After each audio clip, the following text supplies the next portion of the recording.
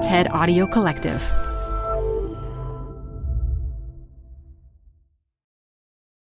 This episode is brought to you by Progressive. Most of you aren't just listening right now. You're driving, cleaning, and even exercising. But what if you could be saving money by switching to Progressive? Drivers who save by switching save nearly $750 on average, and auto customers qualify for an average of 7 discounts. Multitask right now. Quote today at Progressive.com. Progressive Casualty Insurance Company and Affiliates. National average 12-month savings of $744 by new customers surveyed who saved with Progressive between June 2022 and May 2023. Potential savings will vary. Discounts not available in all states and situations. Canva presents Unexplained Appearances. It was an ordinary workday until... That presentation appeared out of thin air. Also, it's eerily on brand.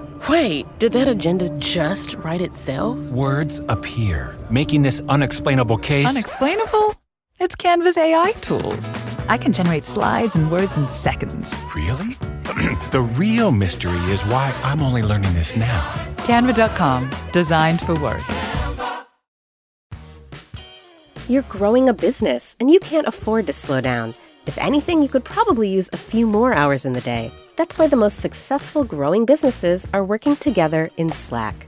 Slack is where work happens, with all your people, data, and information in one AI-powered place. Start a call instantly in huddles and ditch cumbersome calendar invites. Or build an automation with Workflow Builder to take routine tasks off your plate, no coding required. Grow your business in Slack. Visit slack.com to get started. Hey everyone, it's Adam Grant. Welcome back to ReThinking, my podcast on the science of what makes us tick. I'm an organizational psychologist, and I'm taking you inside the minds of fascinating people to explore new thoughts and new ways of thinking. My guests today are Susan Magsamen and Ivy Ross, authors of the New York Times bestseller, Your Brain on Art. Ivy is vice president of hardware design at Google, and she's also an accomplished jewelry designer. Her work is featured at museums around the world, including the Smithsonian. Susan is the executive director of the International Arts Plus Mind Lab at Johns Hopkins University, where she brings together scientists and artists to grow the emerging field of neuroaesthetics. Our conversation is about the cognitive effects of art and some creative ways of opening our minds.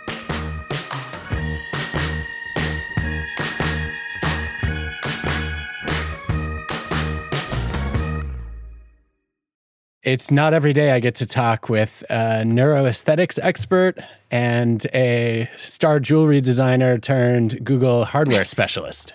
Really? You don't talk to those people every day? I mean, to be honest, Susan, I didn't even know those categories of people existed. It's good we're still creating new worlds. So I have so many questions for both of you and a ton to learn in this conversation. But let me begin by asking, how did you get interested in the neuroscience of art? So maybe I'll start. I've always been really moved by nature. Nature's been kind of a through line for me my whole life. And I think feeling sun on my face and the smell of flowers, and I felt most alive there. But I'm a twin. And when I was 12 years old, my sister had a very serious farming accident and almost lost her leg. And if you know anything about twins, you know that we understand each other without words. We can send messages to each other. We just read each other, and, we're born in relationship. And so when that happened, my sister really shut down. Now we know the BRCA region of her brain shut down. She wasn't able to find words for what was happening to her. And I really felt very disconnected to the person that I was closest to. And so my mom suggested that she start drawing to just get stuff out. My mom's a poet, not a professional poet, but was always writing poetry, and that was really helpful for her. But my sister started to draw these things that there were no words for, and they were symbols and metaphors, and they became ways for her to access what she was feeling, but it was also ways for me to know what she was feeling. As a very young age, I realized that there's lots of ways to share ourselves besides yapping and talking and trying to find the right words. And that really, really changed my life and changed how I started to understand the world around me. Amazing. And Ivy? Yeah, and I started as an artist and was always a little creative creature in my bedroom, making things as a way of expressing myself. And then as I entered the corporate design world, and most recently, instead of talking to the team about design thinking, started talking about design feelings. Let's talk about how objects and things feel, because I think we've been optimizing for productivity and efficiency since the Industrial Revolution and pushed some of the sensorial nature of ourselves aside. And then I could just feel that we are craving that. And so even in how we design our hardware at Google, it's what textures can we add to a product so it's not just one surface. I too did not know of this word called neuroaesthetics. I was just intuitively understanding it until Susan reached out on LinkedIn and said she was with the Arts and Mind Lab. And I was like, what is that? Two of my favorite subjects together, because I studied Jungian psychology and I was an artist. And it's like, wow, in one place. And I swiped right, and it led, what was supposed to be a 30-minute conversation led to a 3-hour conversation that led to a salon in my home between artists and scientists, which led to this book. Wow. That's quite a connection. Well, I have to say, I think this book is maybe the best case I've ever read for putting an A in STEM. I came away from the book thinking, like, science, technology, engineering, and math are incomplete without the arts. And I imagine I'm preaching to the choir on that one. Yeah. Well, thank you for saying that, because that is the greatest gift. We just spoke at a Women in Data Science conference, and we said to the woman organizing it, why do you want us to be the keynote speaker? And she said, because you wouldn't believe this, Ivy, but people who are studying computer science and data science, they have dropped doing art or playing their guitar, kind of what their soul was happy doing, because they're led to believe like, oh my God, we have to focus on just computer science or just understanding data. And it's quite opposite, because to your point, Adam, we all have to be whole people and we need the other side. And the scary thing is also people who are coding and getting into this field to not have the balance of the arts, we're going to be in trouble, not only for their own health and wellness, because we now know what it does to our brain and body, but for the sake of society. It's how we are physiologically, psychologically wired. You can't learn well without these kinds of stimuli. You can't function. You can't be creative. We've left so much of our human capacity on the table because we've sort of stripped this out in all these different areas of our lives. And I think, it's data scientists, but it's also people that are going into different fields, all fields that are starting to understand that this makes them more collaborative, more creative, more connected. And I think that we're starting to see a shift back towards the beginning, very at the beginning of understanding the profound neurobiological impacts of these things that we've just kind of been told aren't as essential. Or people stopped making art because they felt they weren't good at it, quote unquote, and really to learn that it's not about being proficient at something. It's the act of doing it that changes the brain and body. So many people have written us and said, thank you for giving me permission to make art again. You mentioned creativity as one of the benefits of engaging with the arts. And I immediately started thinking about this Ruth Bernstein et al. Finding about what differentiates Nobel Prize-winning scientists from their peers. And there's a stunning set of patterns around just the likelihood of having artistic hobbies. Nobel Prize winners are twice as likely to play a musical instrument as their peers. They're 7 times as likely to draw or paint, 12 times as likely to write fiction or poetry, and get this, 22 times as likely to perform as actors, dancers, or yes, magicians. As a former magician, I was tremendously excited by that last finding. But I love that. My first instinct as a psychologist is to say, correlation is not causation. This is probably just a signal of a creative personality, and the kinds of people who have breakthrough scientific insights are also drawn to expressing themselves creatively and being curious about the arts. I think your work suggests another factor at play here, which is there may actually be at least a small causal effect of engagement in the arts on your scientific creativity. Talk to me about that. That's really interesting. Well, Jonas Salk when he was really struggling to work on the polio vaccine. He was working like in a basement in New Jersey, and it was not the greatest environment. He went to Umbria and walked the cloister and really believed that it was that space and that aesthetic experience, that allowing his brain to go to kind of a resting state, that really allowed him to be able to come back and have that aha moment. And we've seen that, over and over again, where there's this need for a different way of knowing and moving into a flow state, moving into a timeless liminal space, which is where you go when you're really engaged in some kind of art experience. And as Ivy said, whether you're the maker or the beholder, that's really sort of an incredible thing. And so, I think we often too think that researchers are so logical and so cognitive, but researchers and scientists, some of these Nobel Prize winners in different categories are incredibly creative, right? That's how they get to their solutions. That's how they get to their problem solving and trying trial and error, seeing what works and doesn't work. And I think we've sort of categorized artists as the creative, and then everybody else isn't. And so I think we've got to change that paradigm too, because it doesn't hold when you really start to untangle it. Art experiences tend to be salient experiences that literally make new synapses in the brain. So I think being engaged in the arts not only gets you more in touch with yourself and self-expression, but it's also almost exercising that muscle of firing these new synapses because they're new experiences, which is helpful when you're trying to create breakthrough moments.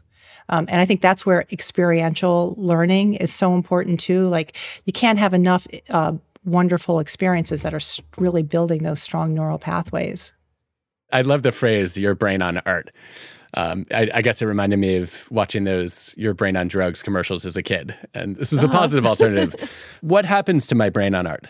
So it's a lot of neurons that you come into this world with. And the only way that you really create those synaptic connections and strong neural pathways is through your sensory systems, right? So how you bring the world in. It turns out that the most salient experiences are these highly aesthetic experiences, and arts fall into that category. Now, sometimes salient experiences can be traumatic too, right? So it's not all salient experiences are positive, and not all art experiences necessarily are positive, but they are the ones that resonate and build these synaptic connections that connect the neurons. And we're starting to see those neural pathways are the things that connect all the different parts of the brain. And so when you're thinking about structure and function, there's neural pathways that are being built, but you're also activating other physiological systems like the circulatory system, the respiratory system, the endocrine and muscular systems. And so what's amazing about these art experiences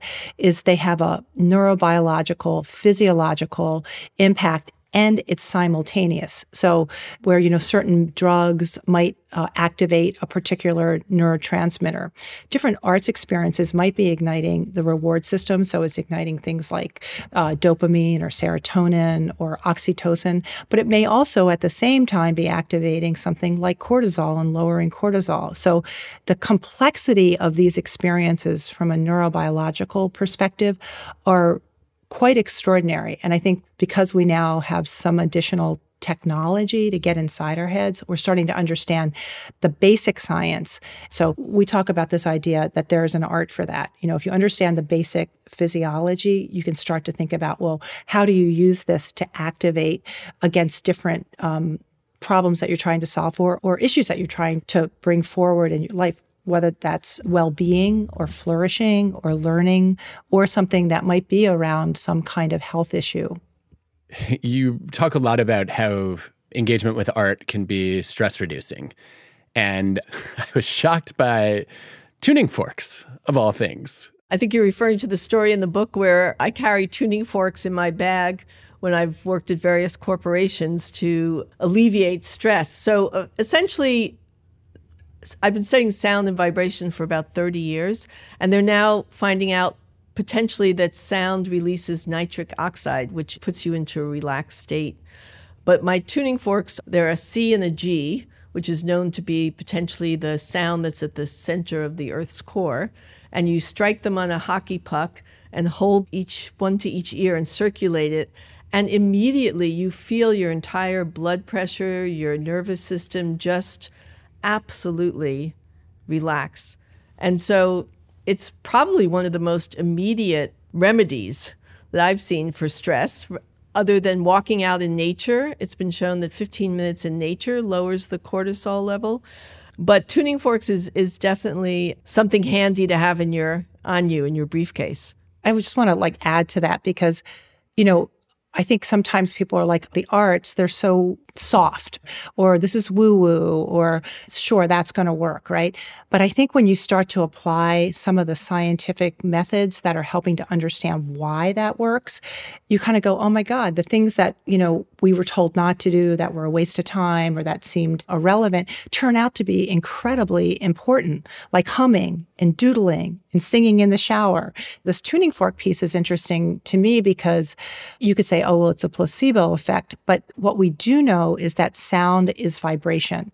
And we are so wired for resonance. We're 60% water. So it makes so much sense. And I think that's what a lot of people also have resonated with the book, is that these are things that we've intuitively felt and knew worked. But now we're really being able to add another layer of knowing to this work where you go, I can understand where I could use this as a tool in my pocket to help with something that has felt intractable and that doesn't require different kinds of other interventions, like whether that's pharmacological or surgeries. I mean, it's kind of a yes and. And so I think that's also really one of the things the book is lifting up. We realized, when did even the word art come into play? Because before we had the word, it was the way we lived. We sang, we danced, we told stories, we did graphics in caves. We didn't have to call it art. It was the way we expressed ourselves. And so there's something there. I do believe we're at a time where we have to go back a little to move forward. This goes to the question of, does the medium matter? What are the implications of different types of art? So maybe to lead into this, one of my favorite findings from personality psychology is that if you're interested in markers of openness to new experiences and curiosity, one of the clearest ones across cultures is having aesthetic chills, the shivers on your spine or goosebumps. And some people get them when listening to beautiful music or when engaging with poetry or when going to a museum. I get them mostly when looking at nature or sometimes outer space or extraordinary architecture, but more often from what I think is a brilliant idea.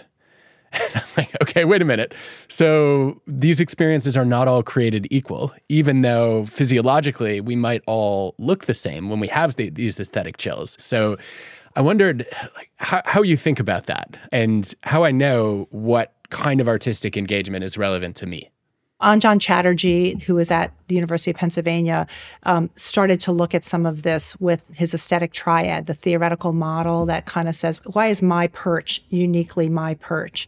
And he combined kind of three circles in a Venn diagram with that peak experience at the middle, which, as you're describing it, I'm hearing awe. And it's kind of a combination of things that you know, so where you come from and what you've experienced, your sensorial responses to those, and they can be very different, right? Like you might have better hearing acuity or better visual acuity, where I might have more tactile acuity. We all have sort of a honing of our physiology that's uniquely ours, as is our cultural backgrounds and our life experiences. And then the third is, what matters to you? What's important to you? And how do you sort of value that in terms of importance? And at the center of those is this sort of peak experience. And so I think that the arts and aesthetics probably are one of the most personalized medicines we can have, because it really does reflect us individually. And I love that. And I'll just give one other example that I think illustrates this. There's so many great anecdotal reports around autobiographical music and dementia or Alzheimer's, where people just light up and they wake up. It's as much of an awakening for that time, but it's different music based on where you come from, what you know, what you've experienced. And I have to say, Adam, I absolutely get those chills. I've made business decisions based on those chills. So I use it as my guiding light. I know exactly what you mean. But the beauty of this is that when we say art, it's not just visual art. It's architecture as well as all of these art modalities, singing, dancing, painting, sculpting. It's really about what makes you more connected to yourself and allows you to self-express. And there are art forms that are being used for specific things. So the form may be like singing for Alzheimer's as an example, but it's the contextual, cultural element that differentiates, or dancing in Parkinson's, right? We know that dancing in Parkinson's increases gait and cognition and mood and even sleep. So there are art forms that are being used for specific things. What Ivy's also talking about, though, is how you use art as practice, how you use it in your daily life for flourishing, for creating a sense of ease or comfort or relaxing. And so I think what's so amazing about this work to me is that it's ubiquitous. It really does fit in every part of our life if we allow for that. And I just love that you said curiosity, because I think that is one of the drivers in this work, is being curious and being willing to play around and explore kind of your sensory systems, and to be a maker and a beholder. That's what Ivy and I call the aesthetic mindset. And so being open to that is really important. And, you know, we learned even from Sharon Salzberg that art is the highest form of meditation. I'm really drawn to the idea that nature has a universal effect, but art has a much more particular and idiosyncratic one. And you're making me feel like it's not entirely a terrible thing that I walk into a museum and I look at a painting and I think, it's amazing that you could create that, but I don't know why you wanted to. And I feel nothing looking at this. Like, why am I cooped up in a room when I could be looking at the actual landscape or mountain or ocean that you painted? It doesn't do anything for me. The average amount of time that someone looks at a piece of art in a museum is seconds. So if you spend time really understanding how it makes you feel, and I think it's about personal growth, but also about understanding the other. So empathy and perspective taking, and how that can help us be more whole human beings, and this idea of meaning making. You know, I think that right now the world is really crazy, and maybe crazier than ever. And how do you make sense? How do you make meaning? How do you get a respite? And that's where I think beholding can be also helpful as well as making. And, you know, nature is the most neuroaesthetic place you could be because it enlivens the senses. It has shape, texture, temperature, sound. It encompasses all of your sensory systems, which, as E.O. Wilson says, we have grown up there. And so it's no wonder that these systems are so important for us to feel healthy and alive. And nature is a great place to feel that. There's a Grady and Lieberman paper that looks at what happens to paintings that artists make in the year after losing a relative or a close friend. And not only do they fail to find evidence for a benefit of being a tortured artist, they find a cost. I think on average, the paintings they do in the first year, this is French and American artists, the paintings they do in the first year after losing someone close to them sell for about 50% less. Wow. Now, we don't know whether people find the topics sad or whether, you know, the grief actually constrain their creativity. But that does not track with the idea that artists have to suffer from mental health challenges in order to be creative. I do think there's some work on poets being a potential exception to that, that there was a possibility that in their most depressive periods, sometimes the poignance of their poetry increased. That's interesting, because professional artists that are making their living at art, there is a financial value that's put on that work, right? Which isn't to say that it's not incredibly valuable to the artist to make that work, but whether it's going to sell, whether it's seemed as commercially viable or aesthetically pleasing, whatever that means, right, is a different question. Yet you look at somebody like Van Gogh, who suffered mightily, and he didn't sell a painting when he was alive. You know, people didn't get it. And then his brother inherited the work, and then his brother died, and the sister-in-law was the one that went to a gallery owner and said, "This work moves me. I get this. I feel these emotions." And when Van Gogh's work finally came out and it was touching that feeling, people really responded to it, but it took a long time for that to kind of happen. And I think it can be very arbitrary, what becomes popular. Hey, Rethinking listeners, we're supported by our friends at Working Smarter, a new podcast from Dropbox exploring the exciting potential of AI in the workplace. Working Smarter talks with founders, researchers, and engineers about the things they're building and the problems they're solving with the help of the latest AI tools. Tools that can save them time, improve collaboration, and create more space for the work that matters most. On Working Smarter, hear practical discussions about what AI can do so that you can work smarter too. Listen to Working Smarter on Apple Podcasts, Spotify, or wherever you get your podcasts. Or visit workingsmarter.ai.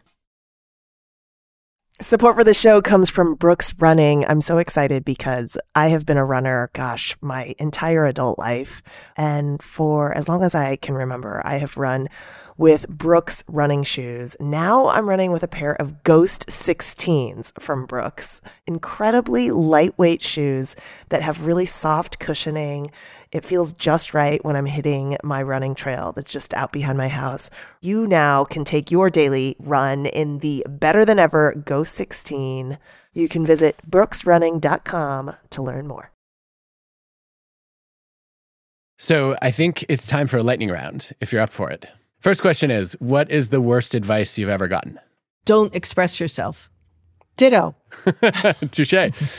What's a form of art that more of us should engage with or even be aware of? Dancing. Favorite artist? Mary Oliver. Do you have a favorite exhibit? There was one called Ashes and Snow by a photographer, Gregory Colbert, years ago that was in a shipping container. It was an incredible immersive environment. It was sound, images. It was the most neuroaesthetic experience. And I think this was about 20 years ago in New York, but it was called Ashes and Snow. I'm going to say the Sagrada Familia because I was just there. And if you want to be in awe, everybody's head was up. What's something you've rethought over the course of doing all this work on art and the brain? I think I've doubled down on this idea of feeling. People talk sometimes about 6 main feelings. We probably have more like 30,000 feelings. Is that the complexity of human nature is so extraordinary, and to be open to all of these feelings, which takes bravery, right? And to be connected to others who are also having these feelings that maybe they don't express or share, but to really think about what self-expression is of your truest sense, your truest feelings, and what that does for us in terms of connecting us to each other. And I would say it renewed my need to play more. And what's a question you have for me? What's your favorite art form? Well, magic, clearly. But after magic, it's probably poetry and musical theater. I would love to know, before you read this book, did you intuitively know how important the arts were from your other studies? I think I've felt like the arts have gotten short shrift. And I feel that way about the humanities too, in an increasingly technological world. I hadn't thought hard about the neuroscience component and, really unpacking the physiology of why engaging with art affects the way we think, feel, and act. That was a big takeaway for me of your book. Can I ask you, what, if anything, are you doing differently or seeing differently because you now know that information? One thing I started doing that I wasn't doing before was playing color cue with our kids. It's Sudoku, more or less. It feels like there's a little bit of aesthetic engagement, but it also appeals to, I guess, my left brain tendency to want to solve puzzles and sort of use logical reasoning to rule out options. And it's been a lot of fun. And what I've really loved about it is, the way that sometimes you just look at a pattern and you immediately know what's missing or what belongs. And thinking it through won't get you there. That's beautiful. I think you make a compelling case that even 15 or 45 minutes of art, not even having to do it daily, but monthly art experiences can have a whole range of psychological benefits. What should parents do with that knowledge with their kids at home? home is a place where there's a lot of different states of mind that are really important for kids. So I think of food, for example, as a way to really use an aesthetic experience. Think about how you prepare food, how you think about taste, how you come together in rituals and traditions around food. Eating together creates more collaboration. It makes people more generous. It makes them more tolerant. How do you start to help kids learn those social skills that are so important? And using something like food and mealtime in those rituals, I think, is really important. I think tapping into the parasympathetic nervous system with young people is really important. So helping them understand that getting in the shower, taking a bath is really lowering their cortisol. Helping them regulate their emotions is super important for young kids, and showing them that light sources, lowering light sources, finding the right light sources, certain scents. And you don't have to preach it to kids. One of my kids always says to me, Mom, this is not a teaching moment, but you can model it, right? You can do it. And I think if you start to set those things up for kids, it makes a really big difference about how they start to take on those activities as part of their rituals and their practices. And I would say expose them to as many different kinds of art modalities: crayons, clay, collage. I know something my dad did is he paid attention to what got my attention. And then the next day I had more of that on my doorstep in my room, because this idea about giving kids a selection of ways to make and express themselves. And then when you find what they connect with, because those little souls, they know exactly who they are. I think as they get older, we do things to them that strips them of that. But while they know who they are, to amplify that at all costs so that they stay true to that would be my advice. Mm-hmm. And then at school, it seems like art is the first thing to go when there's a budget cut or a financial crisis. And I think that leaves a lot of teachers scrambling to try to figure out, how do we fill in those gaps? Yeah, in fact, we just spoke at the Getty Museum to 500 California school superintendents, because California is putting money into getting one art teacher into every school. And what we beg them to do is not just check the box to get an art teacher, but use that mindset of art throughout the entire program. Because art is about embodying things. And so whether it's science or math, to use art as a way to embody ideas is what I think we should be doing in our school system. Also, not slapping kids' hands for doodling, because actually a fun fact I found out through doing this book with Susan is that when you are doodling, you're actually remembering what you're listening to much better. And also, I think the spaces that schools create make a huge difference. These ideas around enriched environments and making sure that the spaces really are enriched. They're novel, they have surprise, they change. And I think helping educators feel more comfortable with that. So it's not the art teacher, it's not enrichment, but it's really integrated into all of these different spaces. And if you buy this argument that we're making, which is that we're wired for art and it's how we learn and grow and change, kids will learn better. And that's really what you want. You want them to be great learners and to have that neuroplasticity and to have resiliency, to have better SEL, social emotional skills. And that happens through these art experiences. And also to help them understand the world is full of possibilities, because right now that's what we need. We need people to be imaginative and understand possibilities. Well, I have to say, I'm pretty encouraged by one of these revelations in particular as a lifelong doodler. Oh, really? Yeah. Great. I think this is relevant at work, not just at school. Absolutely. Oh, yeah. I can't tell you how many times I've been sitting in a meeting and started drawing cubes or faces, and then I feel like I have to cover the paper because somebody's going to think that I'm distracted or not paying attention. I'm like, no, this is how I focus. Mm-hmm. Exactly. It's amazing once you understand how the brain works. And we don't learn that, right? We don't learn sensory literacy. We don't learn brain literacy. We don't know it as kids. We don't know it as adults. And so when you do, you make better decisions. And there's also some great epidemiology work that talks about how when youth make art and they make it on a consistent basis, they actually stay in school longer, they do better in school, and they actually make better decisions across their lives. One other thing I didn't expect from reading your book was it actually gave me a new lens on podcasting. I never thought about it as an aesthetic experience for people. I guess I never really thought about sound as an aesthetic medium, but one of the things I've learned from our producers over the years is that some of the work they do is making audio art. And I think that's what a great podcast often does.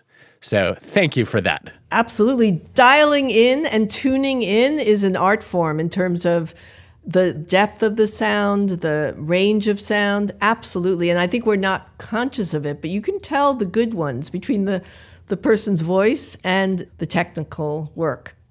Also, besides the sound, which I think is a really beautiful thing, the way your voice resonates and really flows into us, this is an improv. I don't know what you're going to say. Ivy doesn't know what you're going to say. It is improv, right? And so we're creating something wholly new. And I think that's really powerful too. We're making art together and, conversation is art. And so there's something really beautiful about that and the nature of it. I think so too. And yeah, I mean, I love improv, so this is obviously a natural fit for scratching that itch. But I just want to thank you both for helping us all appreciate the importance of aesthetics in our lives. And the stress-reducing benefits are clear. The creativity upsides are clear. But also, it just leads to a richer conversation. So thank you both. Thank you. Thank you. Thank you for appreciating it. Make more magic. Okay. Yeah. I won't take that literally, but thank you.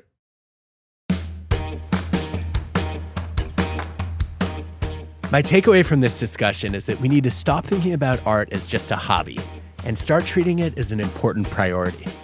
Not just because it's enjoyable, but because it expands our minds.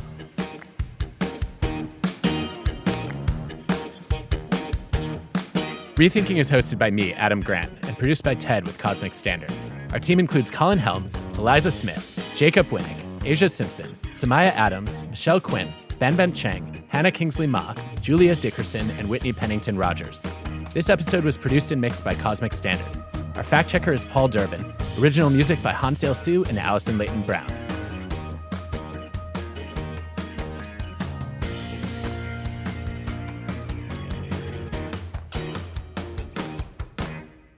Dance, dance, dance, dance, dance, dance. I was going to say the same thing.